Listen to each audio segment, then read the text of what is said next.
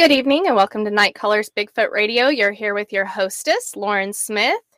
And tonight you guys get to deal with my glasses and the whole glare thing going on because allergies in Oklahoma suck. So just want to get that out of the way. Before we get into it with Chris Spencer, I wanted to ask that you please show that hardworking Night Colors crew some love by giving me a thumbs up on whatever platform you're using to listen to this show. And don't forget to subscribe and ring that notification bell so that you don't miss all the new stuff that I put out. Also, you guys can go to nightcolorsproductions.com for all of the content I put out, as well as my affiliates and other projects that I have going on. And you can see everything that they have going on as well. We have quite a bit going on throughout Night Colors Productions. You guys don't want to miss it. Okay, so I'm just going to go ahead and bring Chris on now. Hi, Chris. How are you doing? Hi, Lauren. How you doing? Fabulous, fabulous. How is the weather where you are? Nice today. It's been a kind of a heat wave up here. It's a little dry, but we only went into the 80s today. The 80s. Yeah, it's been pretty much in the 90s for 2 weeks or plus. We've had a couple triple digit days last week, so. Oh man, that's pretty rare for you guys, huh? Yeah, I mean, for this long, usually in August we do get this kind of weather, but we've had this kind of weather since June, which that's unusual. Right. Are you guys being affected by the fires at all? Not so much Washington, but more Oregon. We're getting smoke from Oregon, but Washington hasn't been blazing like it did last year. There are fires, but not as bad as last year. Right. Well, that's good. I hope they get it under control soon. You know, just everything I've seen, it's been really sad. Okay, so let's just go ahead and get into it. How did you get started on this subject? It's a long story. Well, good. I have time. So I've always been interested, just like everybody else. I watched show with Leonard Nimoy and the Patty when I was a kid. And actually, shortly after that, my parents growing up had a cabin in Packwood, Washington. And most people know in Washington, Packwood's kind of a hot spot for Bigfoot stuff. Dad and I were cutting wood. I must have been about 6 or 7. We were cutting wood in the springtime, and we'd come on a fresh clear cut. And I was always looking for tracks out the window, and there was a trackway down the side of the road. It was in mud, and there was some slush and stuff. And Dad stopped because you could see Packwood down below us, and he was taking a picture. Mm-hmm. And I got out, and I ran over to these tracks, and they were big footprints with toes. I'm so jealous. Do you know how often I have looked for that as a child and as an adult? Well, I honestly, we're talking like 40 some years later. I don't remember exact details of the tracks. I just remember my dad coming over and me saying, "Look, Dad, Bigfoot," and his eyes kind of bulging out and saying, "Well, that's probably a hunter." I go, "Well, if he's hunting, he doesn't have shoes on." And at that point, my dad said, "Get in the truck," and we left. So my biggest impression at that time was my dad was kind of freaked out about it. Yeah. It was actually, long story short, we went back to the cabin. A couple hours later, I was playing with my little plastic army man by the fireplace, and he came over to me after visiting the neighbor, and he's like, if you're really worried about those tracks, me and Clarence will go back up there. Clarence knows quite a bit about tracks, and we could check them out. And I'm like, "I'm not worried, Dad." I mean, I'm a little kid. I was like, I'd forgotten about it. I wasn't even thinking about it. He was still thinking about it. But so that's always been in the back of my mind. And then, in 1991, I started college at WSU, and I took Anthropology 101. I was a humanities major, basically history and anthropology is what I was studying. And my teacher was Professor Grover Krantz. And at that point in time, I had no idea who he was. Really wasn't following the Bigfoot subject at all. And I think it was the spring of 92, actually, because his book, Big Footprints, had just come out. And one day, midway through the semester, I walk into his class, and there's the Gigantopithecus skull.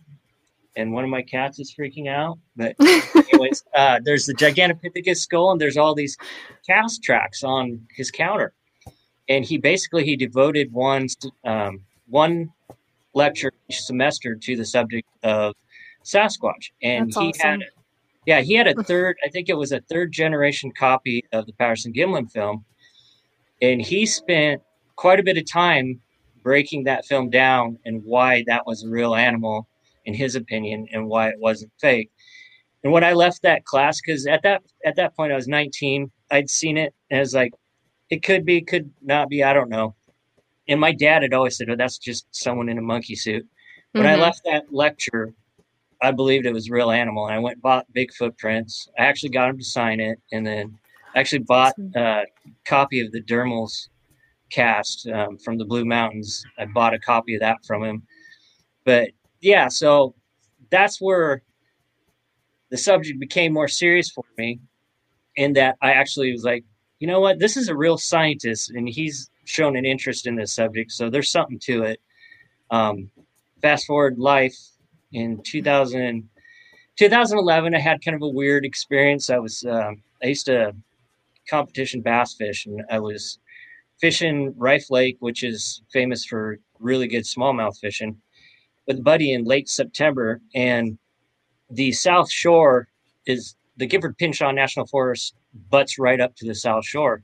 And a lot of it's just straight up and down, and it's big timber.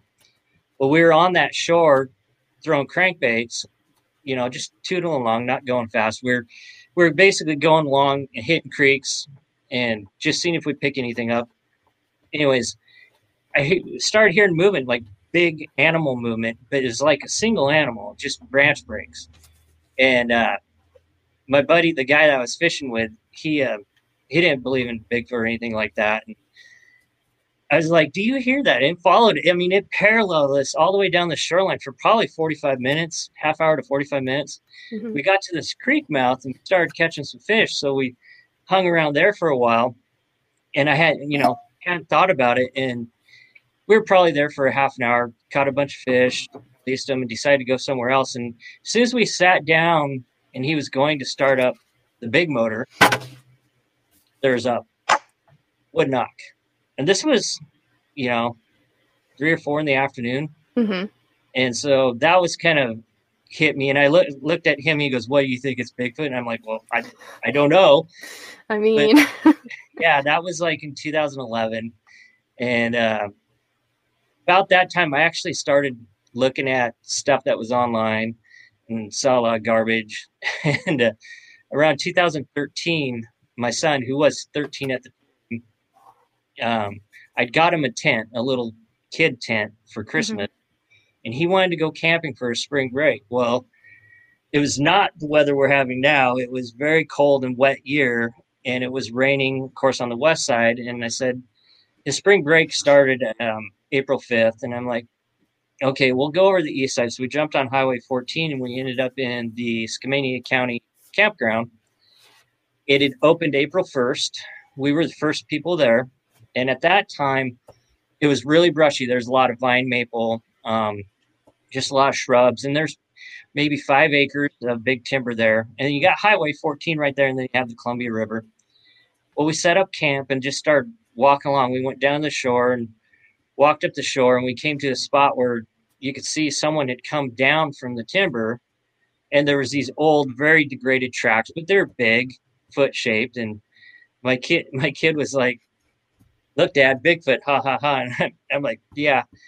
We walked up where it had come down, and there was another little trail probably 30 yards from the shore that went back to camp. And we started walking that. And as we're walking that, we kind of come around a bend, and there's this vine maple that's twist broke. I mean, twist broke. And mm-hmm. I actually have it somewhere. I cut it out. But twist broke and pushed behind a tree.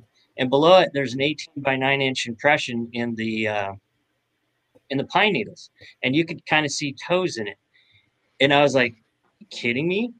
And we end up looking around, and we found a couple other fir trees where the tops, about 12 feet up, were just broke off on this trail. We ended up finding another 18 by 9 inch impression in the leaf matter leaving the trail. Something heavy had made it. And so we're that's that's cool. And I Okay. got the wheel spinning a little bit. And we went off. We ended up going to another area and fished. Came back to camp, roasted some hot dogs, and it had started kind of sprinkling. And his little tent, this is a little kid's tent. I have a picture somewhere that, I mean, I barely fit in it. He fit in it perfect, but it's a 2-man tent, but it's like a 1-person, small person tent. And Right. Yeah. it didn't have a rain fly. So I just had these little blue tarps, and I took these tarps and I tied them up with paracord over the top of it to keep the rain off. Mm-hmm. And anyway, sorry. There's the limb. Thank you, Rebecca. What a hero. It doesn't look like much now, but it was very fresh at the time. Yeah. But anyways, that's cool.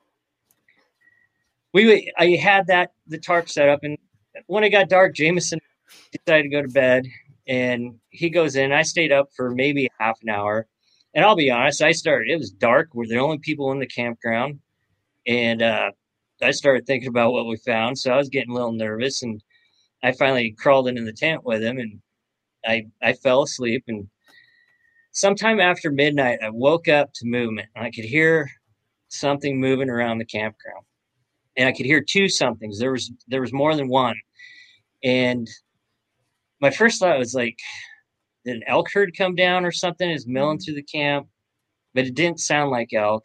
And then it got quiet. I moved around and it got quiet, and I'm kind of like, oh, I'm telling myself that I'm just hearing stuff, and I start drifting off to sleep. And about the time I'm just, you're at the cusp of drifting off, something grabs those tarps and pulls on the tarps. And I instantly sat up and just, what the, Yeah. cursing, and woke my son up. And I just told him, oh, nothing, I had a nightmare or whatever. He went back to sleep, of course. And I sat there. I was like, did I just hear what I heard? Because it was dead silent then. There was no movement, no nothing after I screamed. So not like something ran into it. The lines, like something grabbed it. Something grabbed it. But I was starting to go through my head again because I was just about asleep when it happened. I was like, did I really hear that?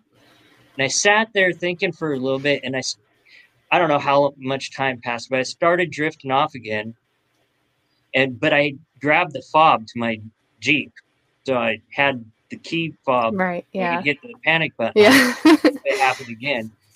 And sure as heck, as soon as I started drifting off again, it happens again. And the time I hit the Jeep button, the horns and lights flash and go quiet. I've never had to hit the button. I've been ready, but I've never had to hit the button. It works. It worked. Good to know. But Jameson, he, of course, I said, I accidentally hit the button, and he goes back to sleep. And I didn't sleep after that. I just laid there. And I had, here's the deal. I was so freaked out. I had my 44 Magnum with me. Mm-hmm. There was no reason. I'm a 40-some-odd-year-old man. I should have been able to get out of the tent, but I was too scared to get out of the dang tent. And I sat there debating with myself for probably hours. And at one point, I started hearing the movement again, but it never got close to the tent like it did before. It was, There was movement down by the water because we were fairly close to the river. And then there was movement up above us, and it never got close. But every time I'd hear the movement, I mean, I got to a point where I was almost shaking. I was so freaked out, and I'm like, get out of the freaking tent. I'm laying there, and Jameson's snoring. Yeah. Well, it was around 4 a.m. because I just looked at my cell phone, and it was 3-something when I looked at it, and I'm guessing around 4. I'm laying there, and all the movement had quit. It was dead quiet, and wood knock. Really? Right behind our tent. And it wasn't like a power knock. It was I would guess it was maybe 50 yards from the tent, but it was a knock. And maybe 10 minutes after that, I knew there was no one out there, and I got out of the tent and I built up a fire and I sat there till Jameson woke up. And so after that experience, I was like, I'm actually going to go look for these things. So I hope I didn't ramble too long. No, you're doing great. I'm just thinking like how many times I've seen me do that same thing to where I lay there and I'm like, all right, I need to get up and I need to look. And then I just keep laying there, and it's just like, it's really hard to, when you're that scared, and it's like some primitive part of your brain knows exactly what it is. And you can sit there and talk yourself out of it, like, oh, it was a deer, it was a boar, it was whatever, a bear, but your brain knows what it is, and that's why you can't move. I've seen me do it. So from there, you had that experience, you knew what it was. Like, there was very little doubt. You can try to talk yourself out of it, but So from there, where did you go? So I started listening to a lot more podcasts. I'd heard Shane's Cryptozoologic or something like that. He had a crypto podcast. And then I started listening to Monster X. And I really I'd heard some other ones. I heard David Ellis on a podcast. I heard Derek on a podcast. So I was instantly drawn to what they were doing and what they were talking about because they're science minded. And I started actively going out, looking around. I got on the BFR website, would look at their public reports, and I did the whole ambulance chasing thing, and realized really quickly that most of those reports, the longitude or the exact location is not in those reports because they don't want, they're not going to share exact places. Anyways, Right.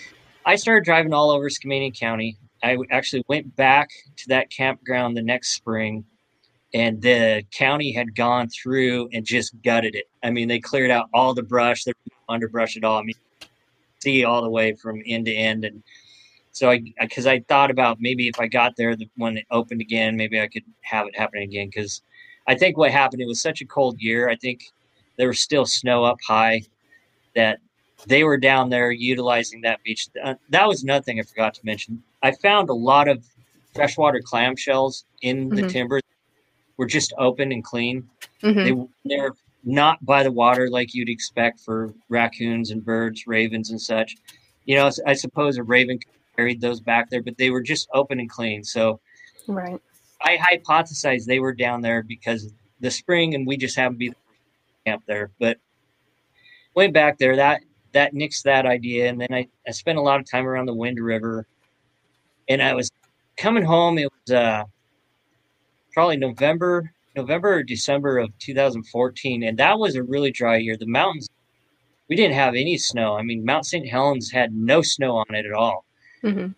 Coming over from Carson up back down towards Cougar, and I'd stopped at a viewpoint, was looking at St. Helens, and I was like, I need to go where the elk are, because whatever these things are, they're not just eating plants. And I've always believed they're omnivores, and it's like, what are you doing, dummy? Why are you running all over the place, hiking on these nice groomed trails that everybody's hiking on? You need to go where the animals are, because they're going to be the apex predator in the woods. If you're the apex predator, you're going to be where the food is. And I knew an area where the elk like to winter, so I started walking in there in 2015. It was February 2015. I hiked down into this one area and found some weird stuff, some quote unquote stick structures. I don't think they're stick structures now. Right. But it was enough. The area was goofy enough, and there's so much game in there. The elk were just all over the place. I was like, I'm going to do what David does and stick out a recorder. I started going out every weekend, got my recorders to where I could get 3 days and 2 nights. And I would basically when I wasn't working, I was running up there, changing out recorders, and I was going through audio and wasn't getting anything.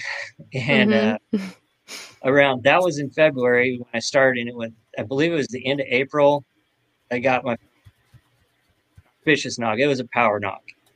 And around May, I got some other things started happening. I spent some time moving my recorders around, trying to find the best place to put them. And if I left one in one area for any amount of time and then moved it, or left it in that area for any amount of time, eventually I would get some kind of percussive by that recorder. And I I'm not kidding. I got one night where out of dead silence you hear smack, tinkle tinkle through the trees as a rock hit a tree next to my recorder. And Oh man. I was hiding them, but from people you could still see the Right. light. And so I knew something was going on. And then in May I got my first whistles. I actually heard the whistles in person and they creeped me out. Yeah. And after that, I got a couple of vocals. A lot of 2015, I got a lot of knocking.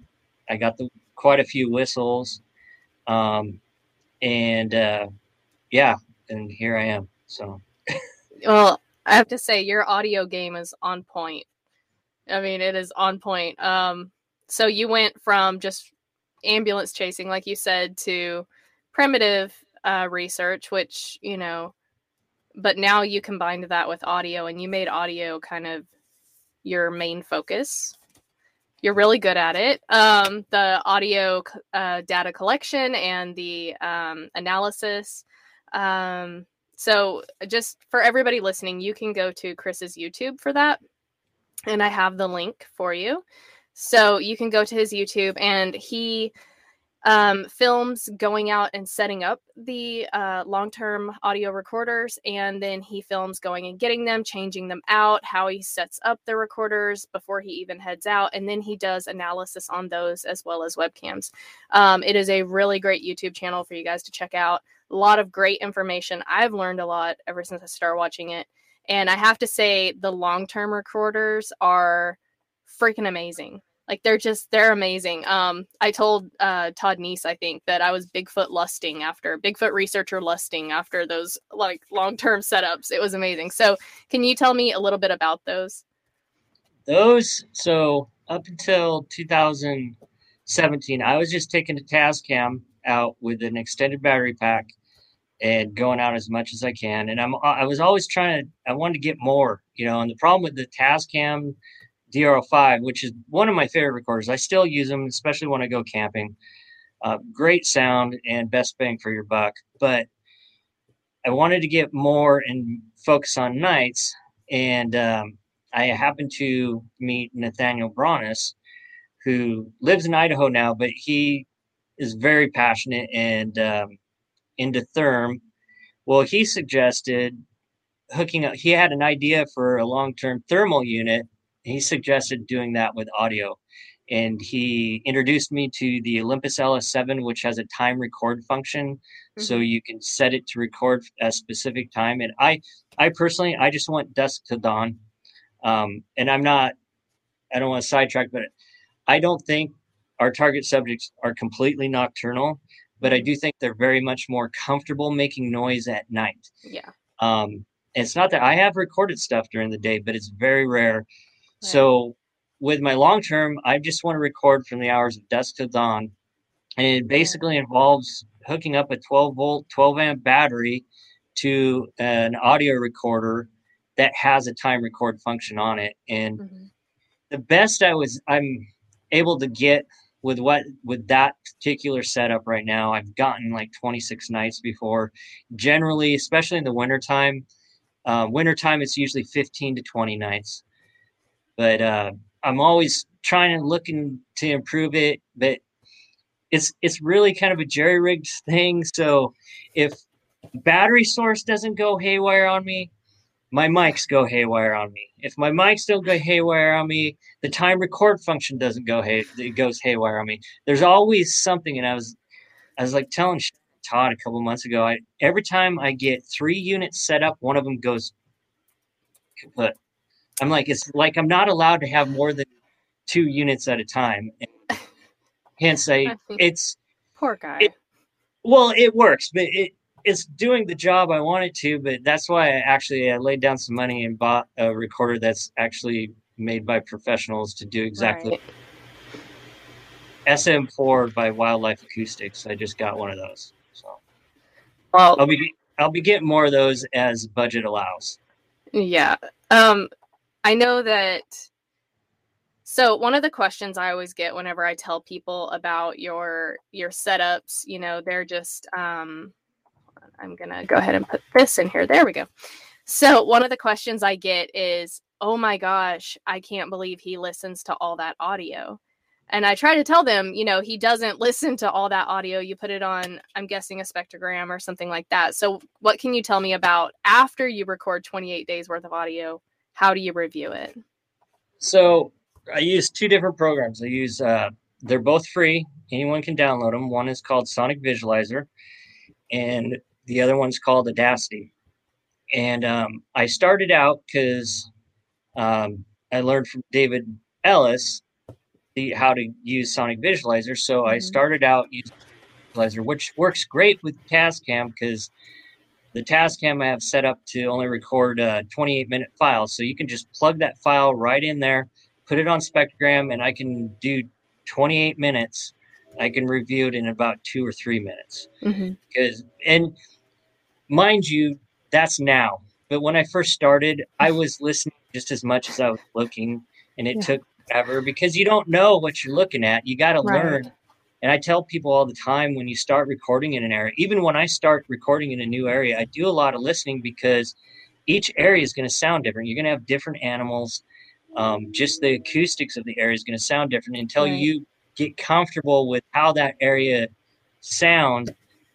You got to listen a lot of times. But now the areas that I'm in, I've recorded in for a long time. I know most of the animals in it. So when I visually see something that doesn't match up, that's when I start listening. But yeah.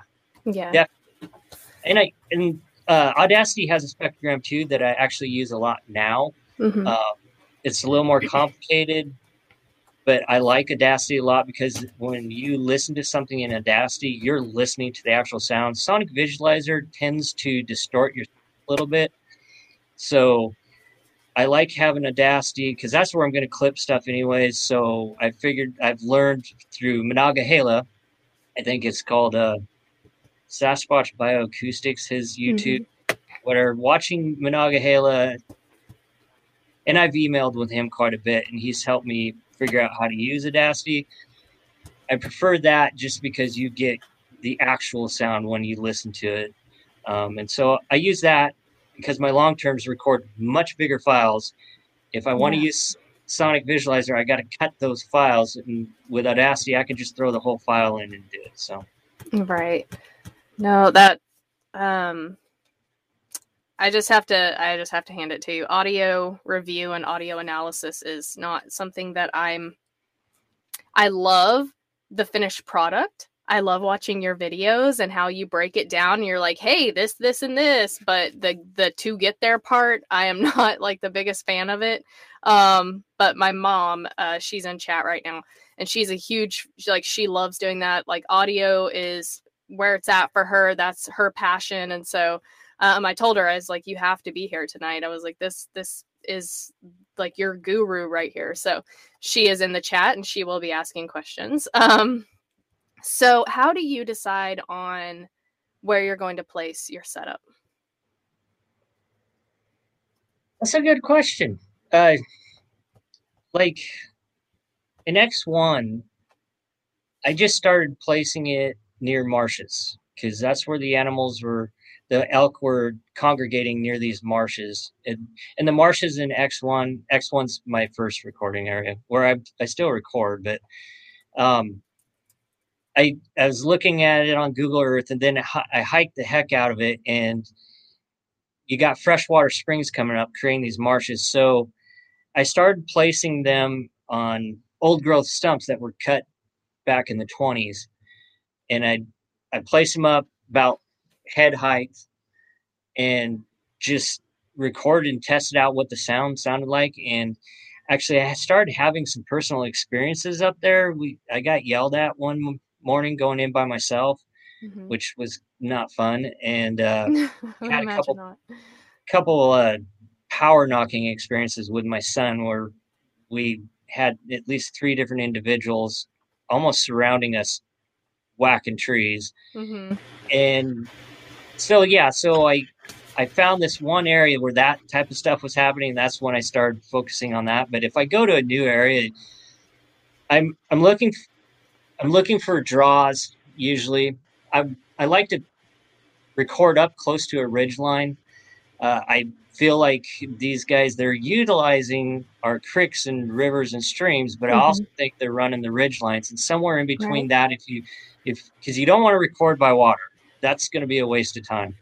So if I have a good water source like those marshes, or if you have a good stream or river, get back away from it and look for a nice ridge line where it's just a predator highway down to that water.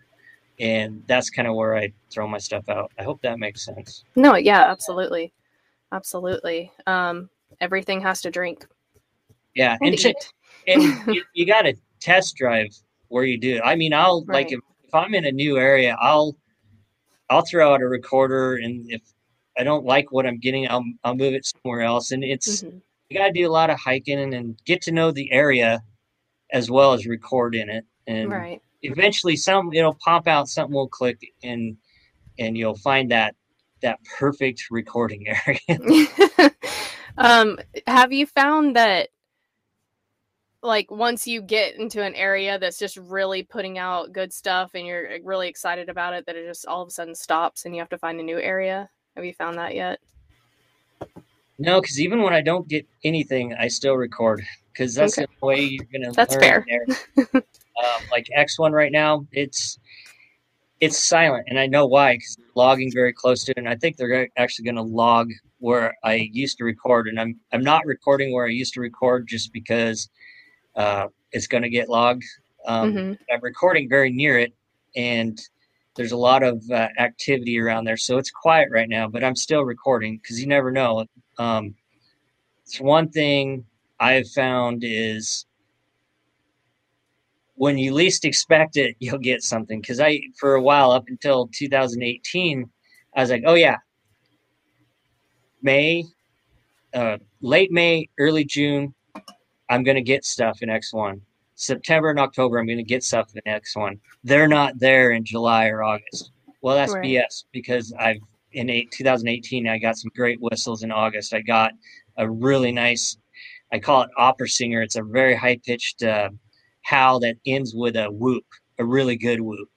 And that was in August. And so just because you're not recording suspect stuff doesn't mean they're not passing through. With X1, I know they're on some kind of schedule. They're not staying in the area, but they pass through. Might hang out for a week because of those marshes. I know in springtime when the elk are calving, just like the bears and all the other predators, I know they're there because of that. That's I don't know, but I'm pretty sure that's why they're there. Right.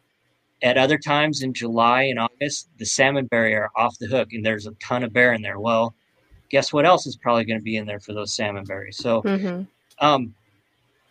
I record year round, and even if it's an area that's produced suspect audio, it will produce again.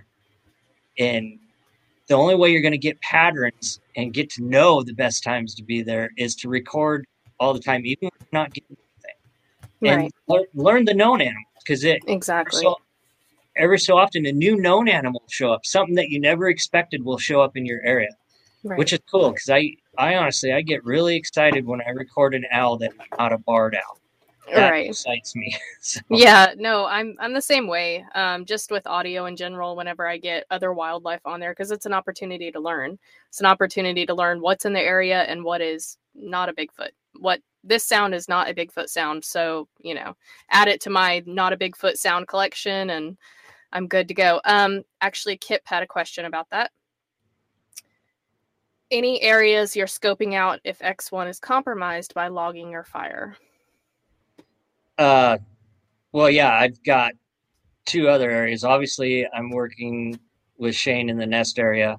That's taking up a lot of my time, which I love because there's really cool things happening there. And then, of course, another area that Kip knows very well. He's been there. Me and Nathaniel Bronis are recording in that area, and there's some patterns in that area too. So X1 will always be there, and even when they log it, because they're going to log it. I know they are. Doesn't mean I won't be recording near it. And I know from just experience that 5 years down the road after the logging's done, our target subjects will probably show back up because they're creatures of habit, and Yeah. that's just my opinion. So. Okay. SoCal Squatch.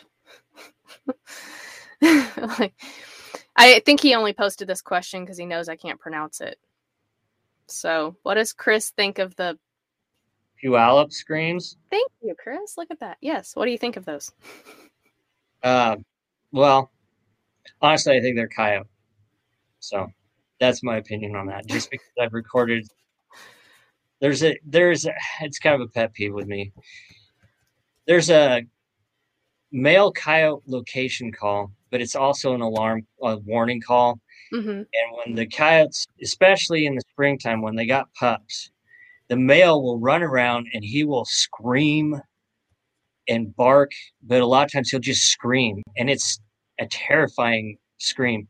And I've recorded them doing that for over an hour. Mm-hmm. And that gets mistaken for Bigfoot more than any other vocal, I think, besides barred owl stuff. But that call there, I hear that call all the time, people saying and no, it's a coyote. I don't know, I am overheating. You guys, my AC is out, and I live in the South. So basically that's on par with the end of the world for me. So yeah, y'all are just going to have to like watch me be Scarlett O'Hara for this entire episode. So the coyote, the locator, I know my mom and I have heard what we think is that, and I would love to be able to send it to you and see if that's what it is, but it sounded to me like a Native American, like doing the scream, and it was creepy. I know Mom and I, we were laying in the tent and we heard it, and it was like circling the camp.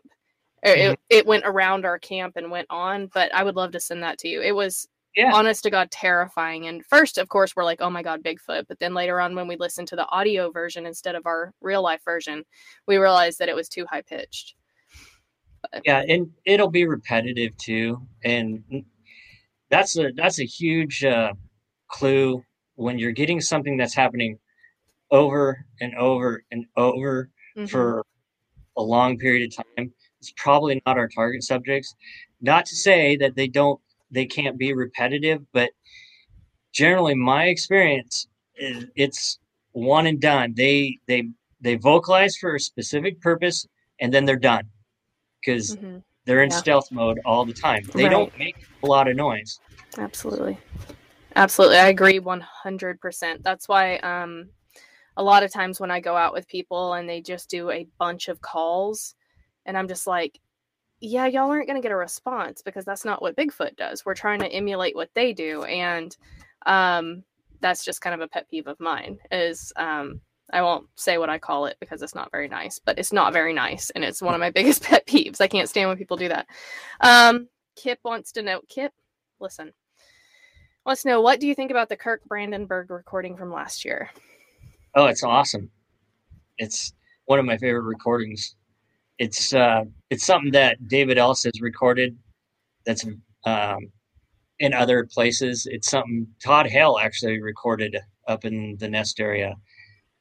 Very similar. It's kind of sing-songy, high-low vocalizations. It's very creepy. And I actually recorded the same vocal 3 or 4 months after that in the same area. So obviously it was like, I think we talked about it on a Monster X podcast, but basically this vocal, if it, someone might say, well, a human did it when Kirk recorded it. Well, if that human did it, then they came back 4 months later and did it again in the wintertime when I was there. So that doesn't mean that there's a lot that goes with that. There's a lot that went with it. The recording that Kirk got, there's a lot more than just that recording happened that night. But it's probably one of my favorites. We had a question back up here somewhere.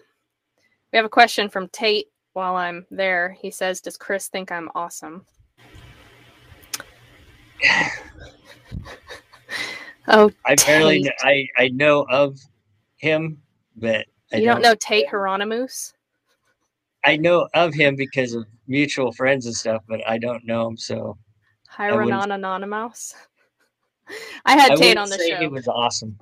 Tate is an awesome guy and one of the funniest interviews I think I've ever done. Well, between him and Kip in the chat there, I didn't keep a straight face. Jamie King had a good question. Hold on, where to go? Okay, he said, "Do you place on game trails?" There we go. Bam. Yeah, actually, an X1 where I recorded a long time. It was like a intersection. There was like 3 or 4 game trails the elk were using all the time that they were going by my recorder where it was placed. So yeah. Okay. Oh, sorry. Kevin wanted to know, do you feel that they are more vocal at night? Which I believe you answered.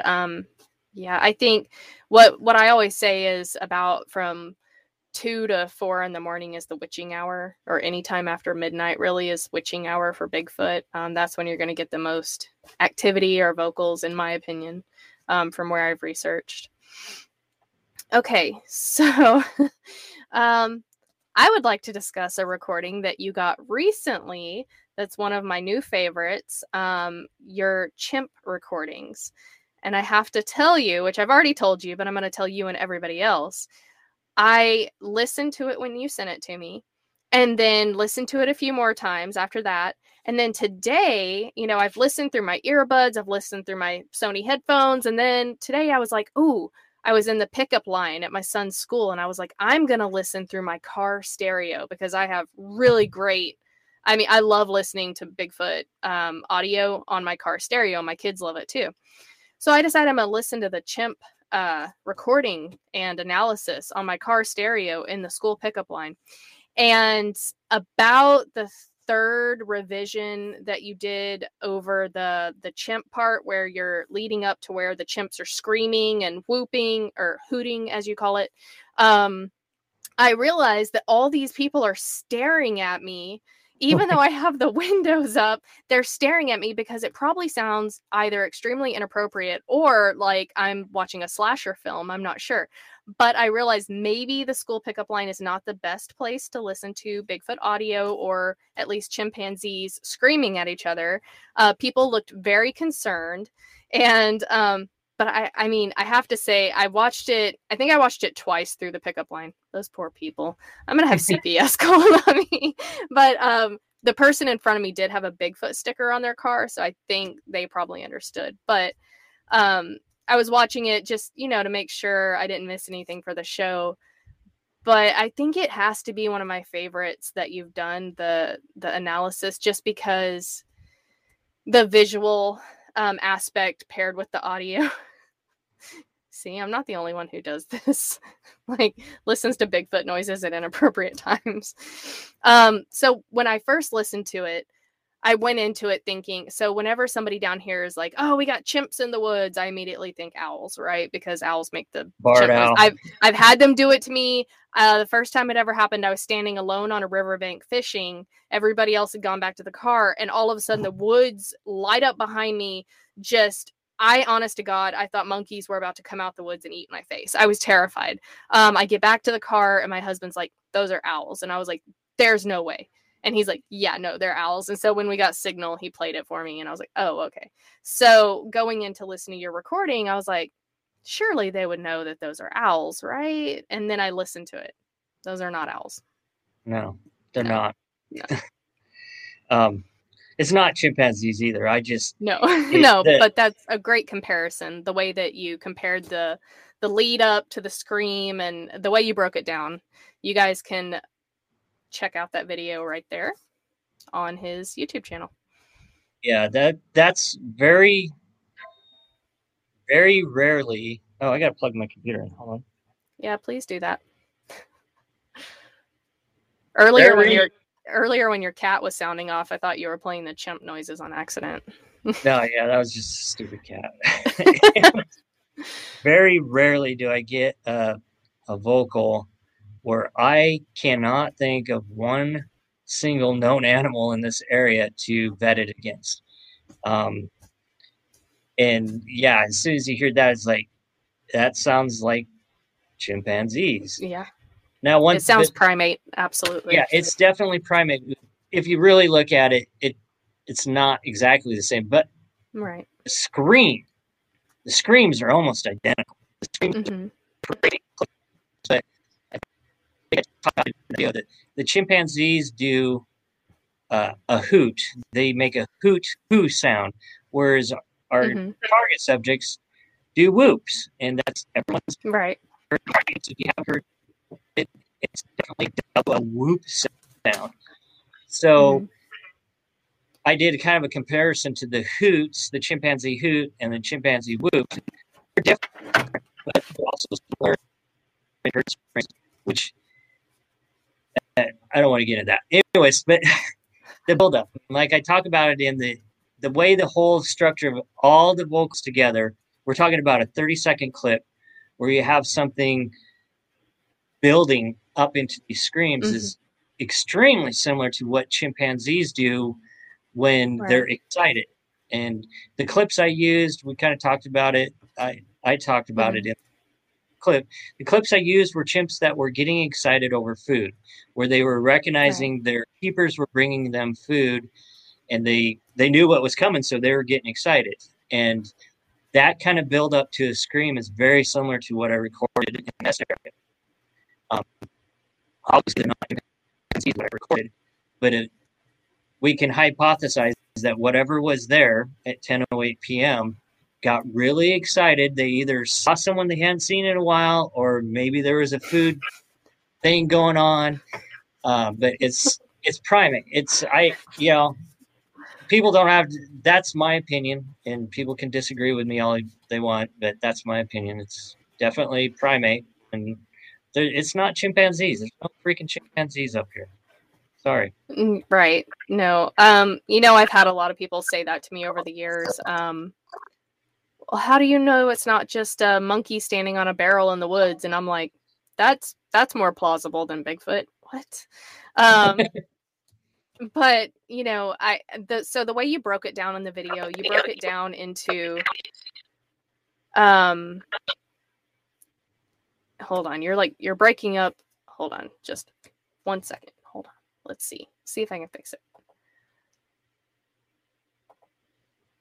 The joys of streaming live.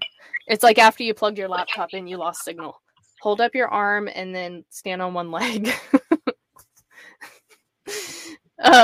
So the way you broke it down was sometimes the chimps, like when they get excited they're about to mate, and then sometimes it's food. And you actually did look at both vocals and you went with food. You think that these are getting excited about food. And then you also broke it down into male and female. The males do this, and then the females do this noise. And you compared that to what you caught up there, and it was the same. Not the same. It was not the same, but it tracked along the same pattern.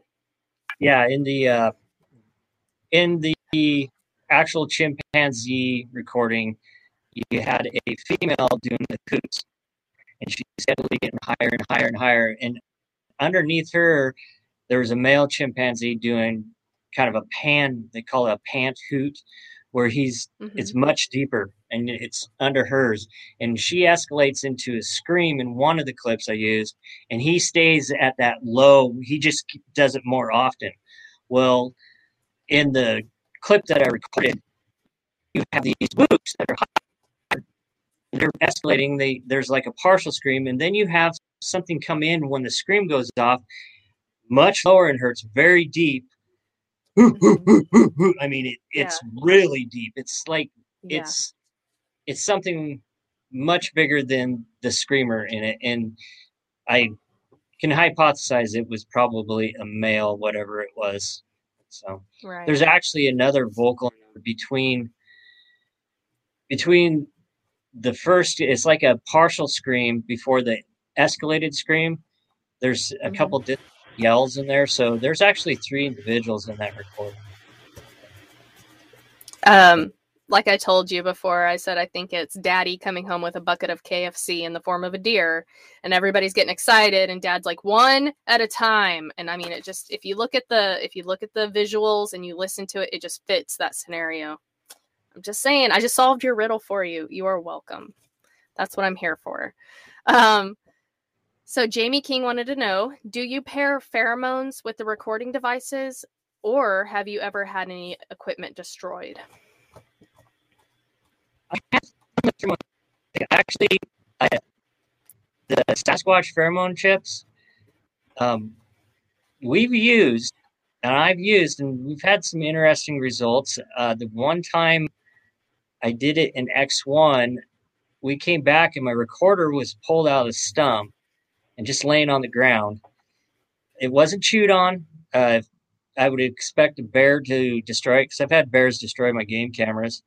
But it was just, in the way I set my recorder up, I kind of built a little lean-to over it, and it's actually stuck in the stump, and just the mics are sticking out. Something had to physically reach in this lean-to I have it in and pull it out, and then just drop it on the ground. And that was, of course, the battery of the recorder had died whenever it got pulled out of the stump, so it didn't record anything. That would have been great. But yeah, I've been on, me and Shane have gone out on several occasions and had some interesting things happen when we placed a pheromone chip. We actually, a couple of years ago, we went up to Shell Rock, and where he had his original experience, and we had I placed a pheromone chip out there, and we did get some interesting movement around my recorders. Actually found some, can't say they're tracks, but there was definitely something heavy moving around the recorders, and we did get a couple knocks and some whistles. So yes, I've used the pheromone chips, and I probably will use them again, because if anything, it creates a curiosity or a confusion that might cause them to react and make some noise. Lord knows they are curious. Yeah, as far as equipment destroyed, I've never had a recorder destroyed. The only thing that I've ever had wrecked were game cameras, and the players chewed on it or even stolen it. So that's okay.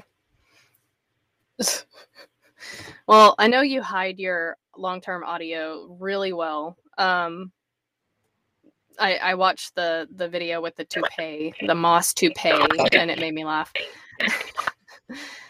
Yeah, I don't really hide the Tascams. Like I said, when a Tascam's out, it's more just so people don't see them. I'm more worried about a human being seeing my stuff than anything.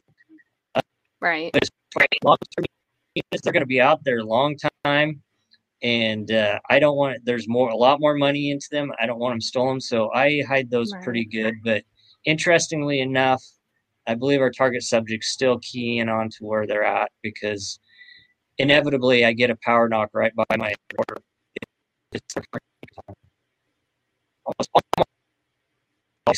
I get a knock or thrown at my recorder. No. That's kind of validation, though. Like, it's like they're saying, good job, but we still know you're here. Okay, Shane had a question. Mr. Corson. Is Chris finding any patterns or similarities with his audio recording project? Shane, this isn't your show. I'm just kidding. Oh, yeah, absolutely. Both in the Nest area, X1 and this other area, I'm recording with Nathaniel, we are finding there's definitely a pattern, whether it's an 8 to 15 day pattern between possible suspect noises. And let's see, I'm trying to think what he wants me to say. No, we've recorded similar vocals in all the areas. That's what excites me, is when we get a vocalization. I'm getting a vocalization specific, like the whistles next one. I record a lot of whistles in that area, not a lot of vocalizations, but I recorded a whistle almost identical to it up in the Nest area. So when stuff like that happens, I get really excited.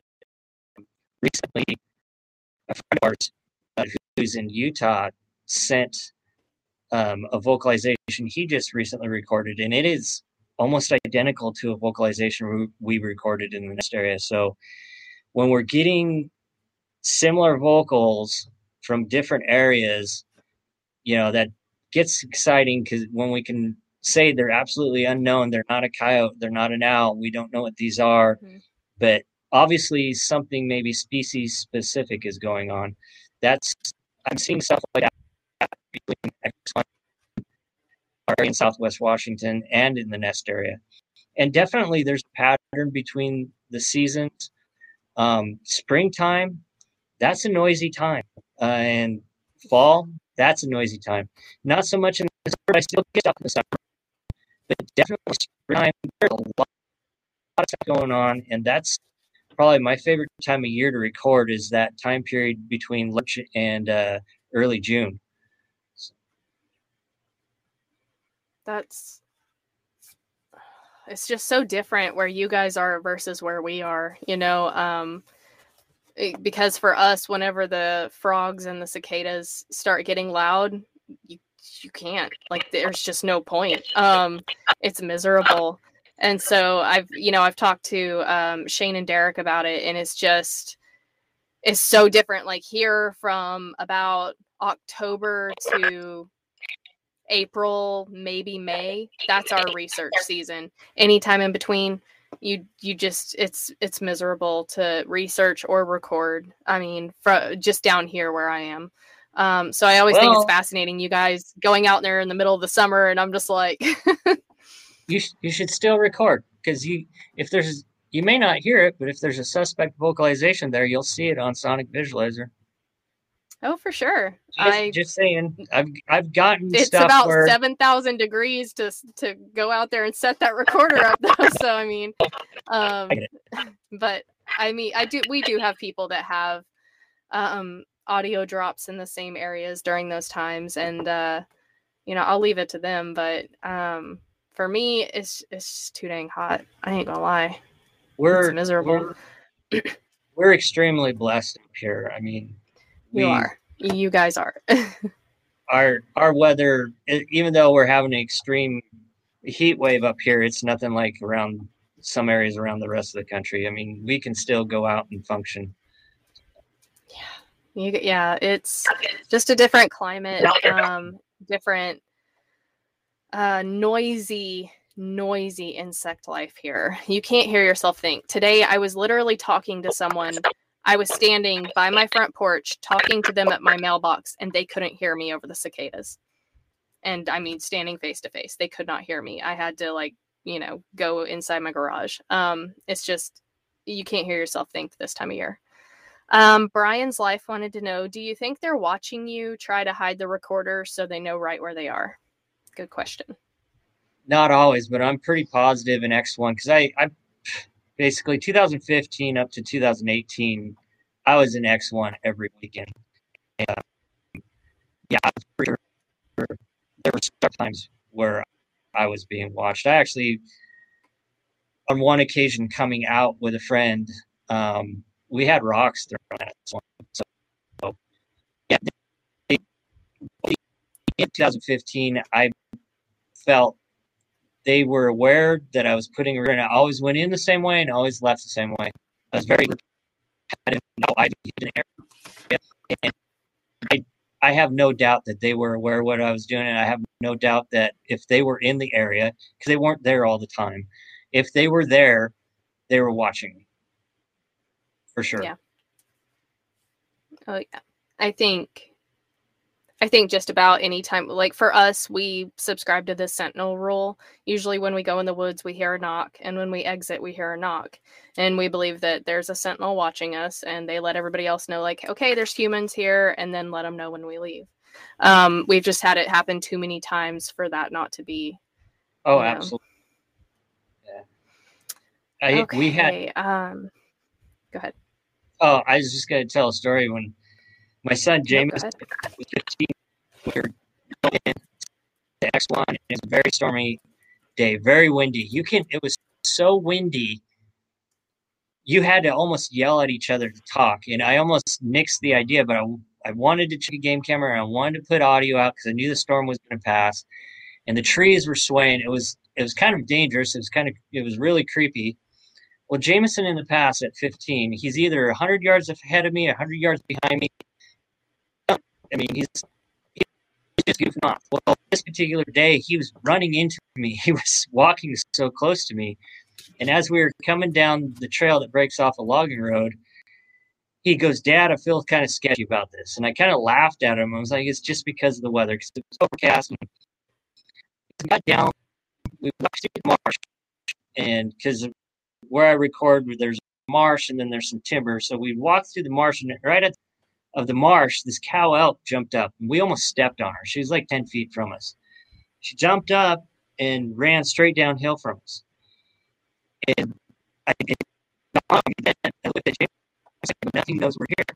He goes, "What do you mean?" I go, "The wind is blowing in our face." She didn't smell us. She didn't hear us coming because it was so windy. That's why we stepped on her. And he's like, "Oh, that's great." Well, my recording stuff was, about 50 feet from where this happened. We walk over to my recording stuff, and I'm setting up my recorder.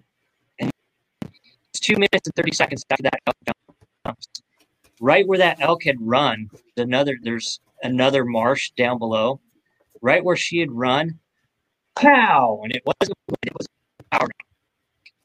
And he turned around. Luckily, I turned at the same time he did because he went to run, and I grabbed him by the hoodie because he had run. I was like, "Stop. Just hold on. I get out here. They're here." And I'm like, "Yeah, just calm down." And I get my set up, and it's almost 2 minutes after that first one, whatever it was came up close to us. The first one was probably 50 yards. The next one was about 30 yards. So it's with salmonberry. It's just like the nest area, except instead of huckleberry, it's salmonberry. You can't see 10, 20 feet in front of you. So if someone came up 30 yards from us to our southeast, wow, again. And then there was a knock above us. And my kid is practically peeing his pants. And I actually jerked my pistol at that point. And I go, "We're leaving." And we walked out. And I made him walk out. So, yeah, that was, I don't know why I told that story. It's a fun story, though. But, yeah, I think you had excellent dad reflexes grabbing his hoodie like that, like you already preemptively, like you knew what was about to happen. Just like, I think that's awesome. That it was enough to make you pull your gun is pretty intense. Oh yeah, I was a little unnerved because it was aggressive. They didn't know we were there. Because I guarantee usually in X1, I have my car has a distinctive sound. I'm sure they've gotten to know that when I park, because I'm only where I'm recording. I'm maybe a mile away from where I park. And this particular day, they didn't hear us coming. They didn't smell us coming, just like that elk didn't. And they weren't aware we were there until we spooked that elk. And I think it kind of pissed them off. So. Yeah. Man. You're messing with their dinner. I get that same way when people try to mess with my dinner. I really do. I get angry, throw rocks, bang sticks. Tate wants to know, Chris, when are the most active times of year for Sasquatch activity? I'm going to add in your area. In my area, like I said before, springtime, late March in X1 through early June is when I've got majority of my suspect audio. And then once again, late August into October is when I've got the other spring, but a good amount. Those are two of my favorite times of year to record. You got a lot of stuff, especially because you got cow elk calving, you got does fawning. There's a lot of opportunities for an opportunist to eat, and I think their diet is very similar to the black bear. So, yeah. Well, usually one of my favorite questions to ask, which I'm pretty sure I know the answer for you, is what is a piece of equipment that you cannot go out without?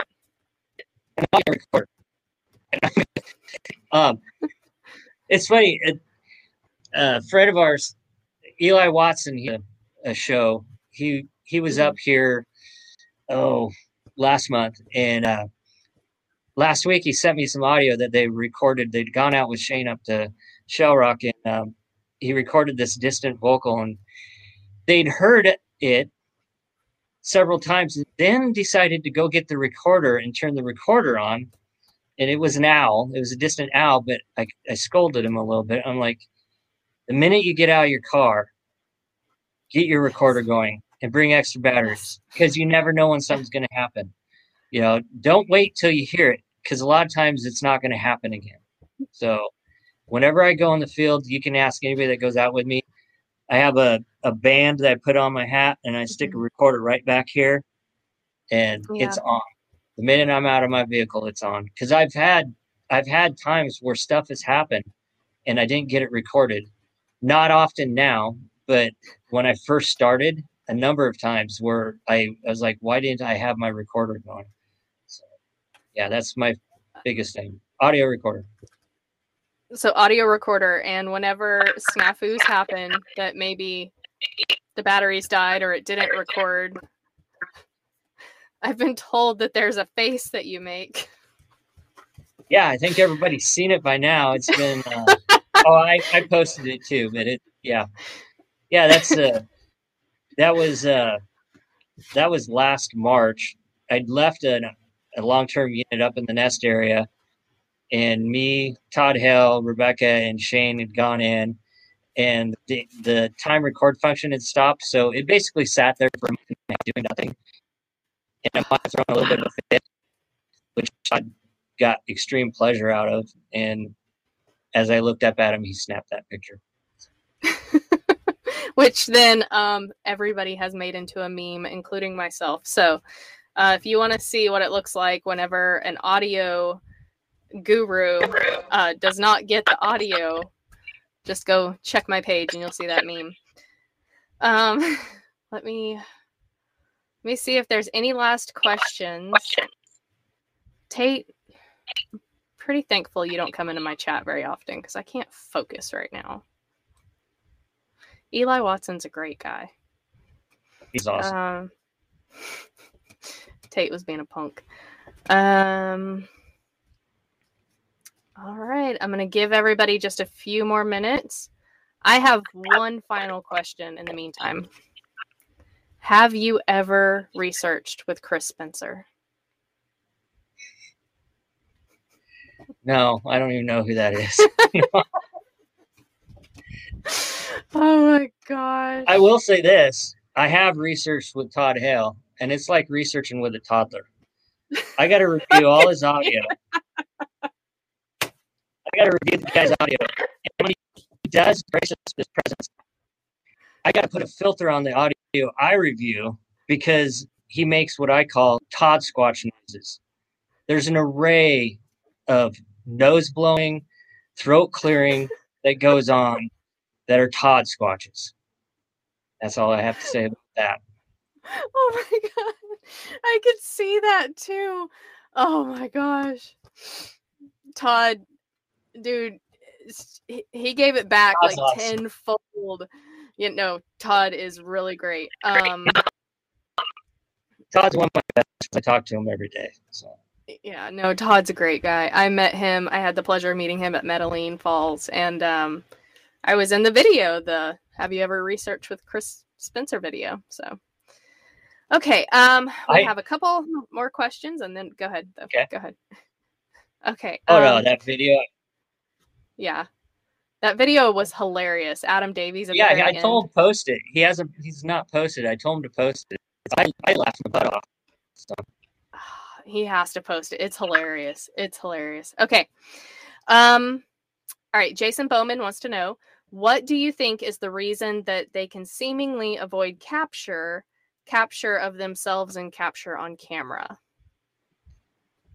Well, first off, I don't think there's a lot of them. Second of all, we're obviously dealing with a primate on an intelligence level way higher than any known great ape. And I know Shane's discussed the camera thing. Me and him talk about it all the time. I think they see the cameras, and the odds of getting one on camera is like everyone says. I think Todd Neese came up with put a needle in a haystack and then have that needle move around. Yeah. Just there's not a lot of them. That's my opinion. I mean I've had so unusual things happen in camera. I can't say what it was. I really think they actually see the camera before it's triggered, because you got to remember, you got a sensor that's, I don't care how good your camera says that sensor is, those animals see those cameras before your trigger goes off a lot of times. And yeah. you know, there's some camera pictures out there that are interesting, but most people don't post them. So Right. Well, I can see why the community's kind of brutal when that happens. Okay. Hold on. There was another one. Andrea wants to know, Chris, have you ever heard them speak words? That's a good question. Okay. I've recorded some interesting stuff, like the recording that Kip brought up that Kirk Brandenburg recorded. It's almost sing-songy. It's like, it's really weird, and it sounds more human than anything. But it doesn't sound human either. It's just a crazy. I've heard some of that. I've heard David Ellis has recorded some really weird vocalizations that sound almost like speech, but I don't know that they're actually talking. Yeah. The singing, it sounded like Tibetan monks, but not. It was crazy. It was probably one of the craziest, creepiest ones that I've heard. Todd Hale, speak the devil. He said, ask Chris about filming with Seth. Oh, it was awesome. Yeah, we spent some time with Small Town Monsters this last spring up in the Ness area, and what a great group of people. I mean, they just followed us around and let us do what we do. And it was just really, really fun group of people. Eli camped with us, and Alex camped with us, and we had a good time. It was a great time. It was like we were just going out, doing what we usually do, have fun. We had just a bunch of extra people with us, and we had a good time. Yeah, Seth's a great guy. I've had him on the show, and I was super nervous to have him on the show. Like, I was very intimidated, and I thought he was going to show up and be all, I don't know what I thought, but he shows up and he's got like a backwards hat on. He's like wearing AirPods, and he's just like hanging out with his laptop. He's like, just does the interview. Like, he's a very, very cool, down to earth guy. I totally choked the whole time. I was like, cause I'm not a TV guy. I'm like, I just do what I do. And I put my little YouTube videos together just for other people who do the same thing I do, But I was really nervous when they were filming me. And when Seth went with me to one of my long-term units at night and was talking to me, and you could tell I'm nervous. I sound maybe more on, actually. But it is what it is. But after a while, it's like, oh, these guys are actually really cool. Everyone was really nice. But you get, you're being filmed. Eventually other people are going to look at it. You start kind of freaking out. No, I would do the same thing. I think it makes you real. Like, I mean, you're not gonna get on there and just be Cliff Barackman and just turn it on and go. I think some of us are not camera ready all the time and don't just have that spiel ready to go. I don't. Clearly you can see in the have you ever researched with Chris Spencer video, I was like, no. It was very caught me off guard. Okay. Even though he told me what to say, I still was caught off guard. It's a thing. Okay, so if there are no more questions, I have one left for me, and if you could research with anybody, past or present, who would it be and why? Oh, I've never thought about that. If I could research with anyone past or present. I don't know. That's a tough one. You put me on the spot. It can be more than one. I would have person. loved to have gone out in the field with Dr. Bindernagel. Okay. Really cool guy. I was blessed with being able to talk to him on several occasions. I would have loved to gone camping with Dr. Bindernagel for sure. Okay. See, you had an answer. All right. So thank you so much for coming on tonight, Chris. You've been great. I do find it ironic that the audio god had audio issues, but that's just how it goes. The live stream. But thank you so much for coming on. You guys can follow Chris and all of the videos and analysis that he does at Chris Spencer. Is it Toutle? Toutle River Valley Skookum. I had a 1 in 3 shot there. It doesn't look like it sounds, so. It doesn't, no.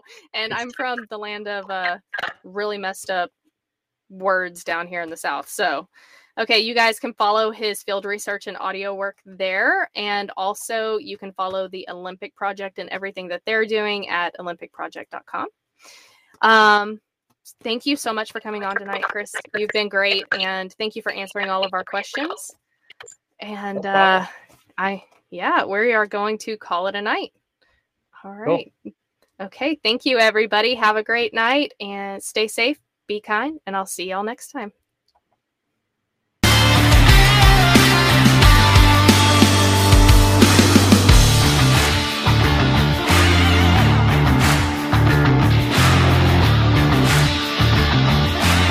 Fear. We've all experienced it. Everyone knows what it's like to be afraid. That sinking feeling in the pit of your stomach, to feel that icy chill run up your spine. Whether it be a ghostly apparition standing at the foot of your bed, or the news of a serial killer prowling the streets of your town, everyone is afraid of something. The fact is, there are terrifying things on this planet, some of them natural, while others remain unexplained and the things of folklore. A lot of us find that the things that scare us the most are also the most fascinating. They cause us not only to draw back in fear, but at the same time draw us in with an unwavering curiosity. From the paranormal and unexplained to true crime and the dangers of our very own planet. You can find all the latest episodes, links to social media and more on planetfearpodcast.com. And be sure to subscribe to Planet Fear on your favorite podcast platform as we discuss all the things humans fear the most